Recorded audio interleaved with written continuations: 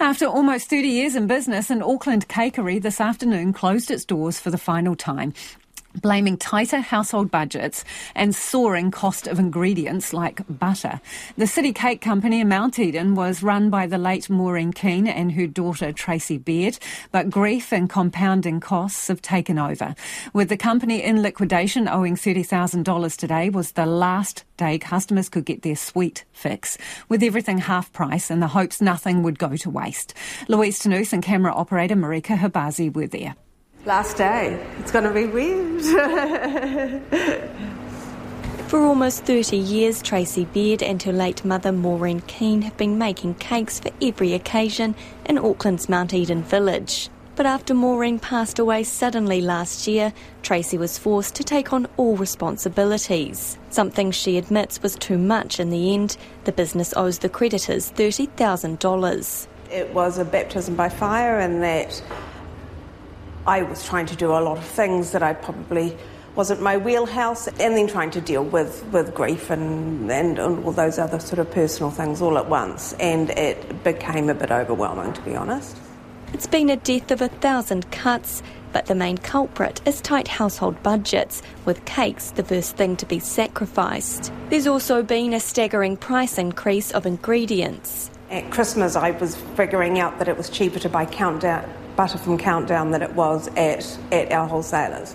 So butter, for instance, went up over a few years from about $2 or so a block to almost $7 a block. Shutting up shop for good was a hard decision after 3 decades watching people grow up buy cake. I mean, I've had customers that have been buying cakes for all of their families' birthdays for 25 years religiously, and it's a lovely, lovely, kind bunch of people. With plenty of ingredients like chocolate and fresh cream left, not wanting them to go to waste, they did what they did best and got baking. This week, everything is half price. It's the vanilla bean cake with raspberry buttercream. Oh, that looks lovely. With queues out the door, many locals have turned up in support to say their last goodbyes. We're just devastated that given the economic and trading conditions, she's been unable to survive. It's been one of the lovely spots that's been just part of this village and just the fabric of who's here, and they've been around for so long.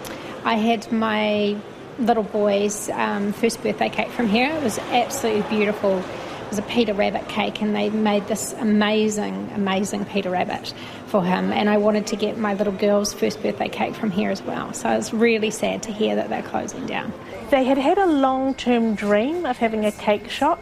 So when the space further up the road became available, and Tracy and Maureen set up the City Cake Company. So quite pioneering in their own way. Tracy says almost all 4 staff have worked here since the business opened in 1995. My head chef and cake decorator had been here 23 years. My kitchen assistant had been here 21 years. They become family, and that was probably the most difficult part for me personally. The feeling is mutual for cake decorator Jessie De Souza. This is carrot cake, one of our best seller, with cream cheese icing, yes. Jessie gets emotional, describing everyone here as family. While driving here, actually, I was in tears, thinking about the company, because I love the company so much. And but this is not the end. Still there is hope, so hopefully someone will save it. Tracy's hoping a keen caker will snap up this place to carry on Maureen's legacy. Honestly glad she's not here to see this. It would have broken her heart. It was her mum's recipes. Everything she cared about, every bit of ingredient, every process, it was her passion, and that would be sad for her.